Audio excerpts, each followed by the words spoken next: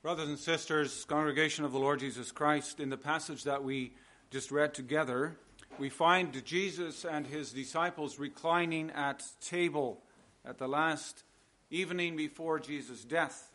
They were about to eat the Passover meal prepared by Peter and John. And during the course of the evening, the Lord continued to instruct the apostles.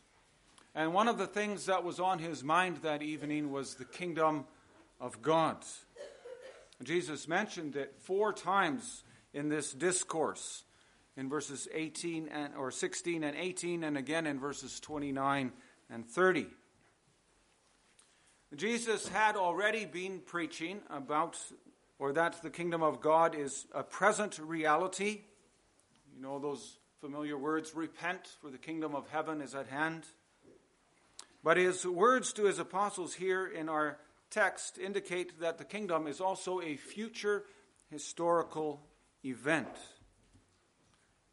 The present reality of the kingdom means that we must submit ourselves to the rule of Christ, who is the head of that kingdom.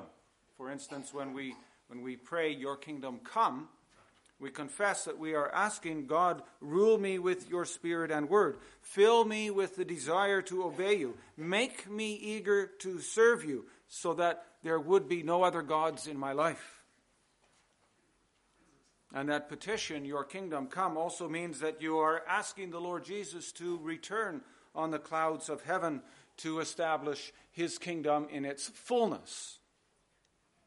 It means you're asking him to do what he promised. He said, "Behold, I am coming soon. My reward is with me, and I will give to everyone according to what he has done." And on that day, on the day when Christ returns, all the wicked will go away to eternal punishment, but the righteous to eternal life. Now, it is with this background in mind that we need to read the words of our Lord Jesus in verses 15 and 16.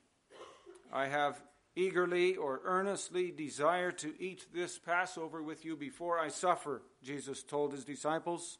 "For I tell you, I will not eat," that is the Passover, "again until it finds its fulfillment in the kingdom of God." Now, how are we to understand these words of Jesus? For he's saying that he will not partake of the Passover again with his disciples until the Passover finds its fulfillment in the kingdom of God. Was not the Passover fulfilled the following day when Jesus died on the cross? The final and perfect Paschal Lamb. Isn't that what the Feast of Passover had been pointing to throughout the Old Testament era? Because the Passover, as I'm sure you know, was a celebration of the deliverance of Israel from Egypt. It was a reminder of the time that the angel of death had passed by every Israelite home that had been marked with the blood of that Passover lamb. It was a celebration of Israel's deliverance in the past and the future deliverance of the coming Messiah. In 1 Corinthians chapter 5, verse 7, the Apostle Paul calls Christ the Passover lamb who has been sacrificed. Christ, who is the fulfiller of the law, celebrated the Passover then in accordance with that law. And because Christ is the final and perfect Passover lamb, he also abolished the Passover and instituted the Lord's Supper. So anyone who trusts in the sacrifice of Jesus Christ, in the blood of Jesus Christ, will be saved from the judgment of God, just as the Israelites were saved from the judgment of the angel of death in Egypt. And so in Jesus Christ, the Passover finds its completion. And yet, the final end to which Jesus Christ is working and continues to work has not been accomplished yet. And we get a glimpse of what that goal looks like in the last book of the Bible, the book of Revelation. There in chapter 5, we read that the 24 elders fell down before the Lamb. They sang a new song. "You are worthy to take the scroll and to open its seals, because you were slain, and with your blood you purchased men for God from every tribe and language and nation and people. You have made them to be a kingdom and priests to serve our God, and they will reign on the earth. And there we have a key, the key to the meaning of Christ's words in our text. Yes, the present reality is that Christ has fulfilled the Passover by shedding his blood for his people, men purchased for God from every tribe and nation and language, but they still need to be gathered in. That's the future historical event that Jesus Christ is alluding to. For when all these people are gathered in, then the final feast of the Lamb will take place. Not the Old Testament Passover. As it would be an abomination, wouldn't it, for Christians to eat of the flesh of a lamb as a symbol of Christ's death, because the last lamb has been sacrificed. And so instead of a lamb, Jesus Christ took bread and wine, and he made them symbols of the new covenant. And in the kingdom of God, when all those who are in Christ will be gathered around their Lord and Savior in perfect unity, then he will eat and drink with them in the great marriage feast of the Lamb. The apostles who celebrated this last Passover with the Lord Jesus, they probably didn't understand all of this. But they would have understood quite a bit. Because Jesus told them in verses 29 and 30, I confer on you a kingdom, just as my Father conferred one on me, so that you may eat and drink at my table in my kingdom and sit on thrones judging the 12 tribes of Israel.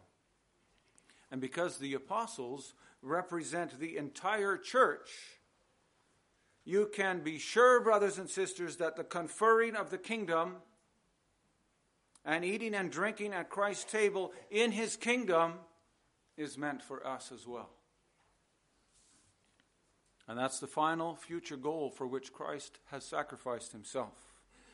That is what Jesus was trying to convey to his apostles and to us as well. Someday we will sit with him at the table in his kingdom, and there Christ will drink the wine new with us.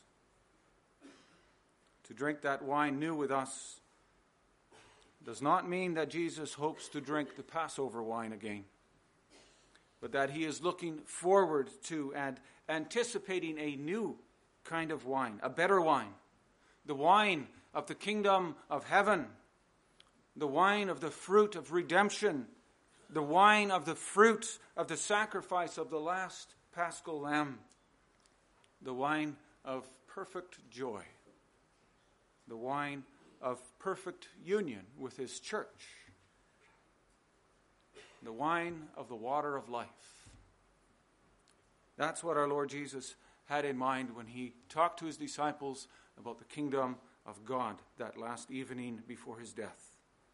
This is what he was looking forward to. That's what he wants us to look forward to as well.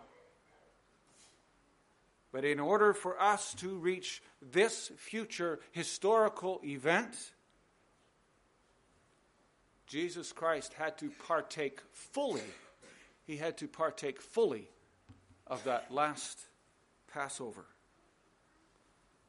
And Jesus Christ, of course, at that time, when he was speaking to his disciples, he knew what that meant for himself.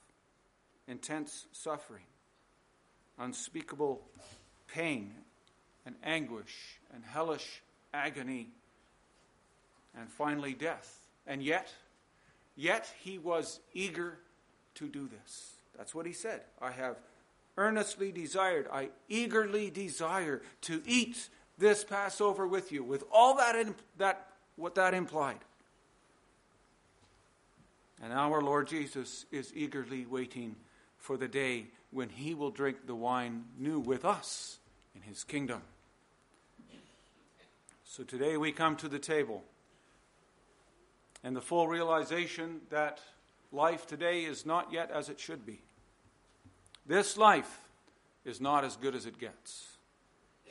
We come to this table as broken people who have broken lives and broken minds and broken bodies, broken by sin and the consequences of sin. but we also come in the full assurance that our Savior's body was broken for us and his blood shed for us. And that means that our Savior has taken our brokenness upon himself. And so, brothers and sisters, let us also then be eager to celebrate this supper today, in eager anticipation of celebrating an even greater supper with our Lord Jesus Christ in the kingdom of heaven. Amen. Before we sing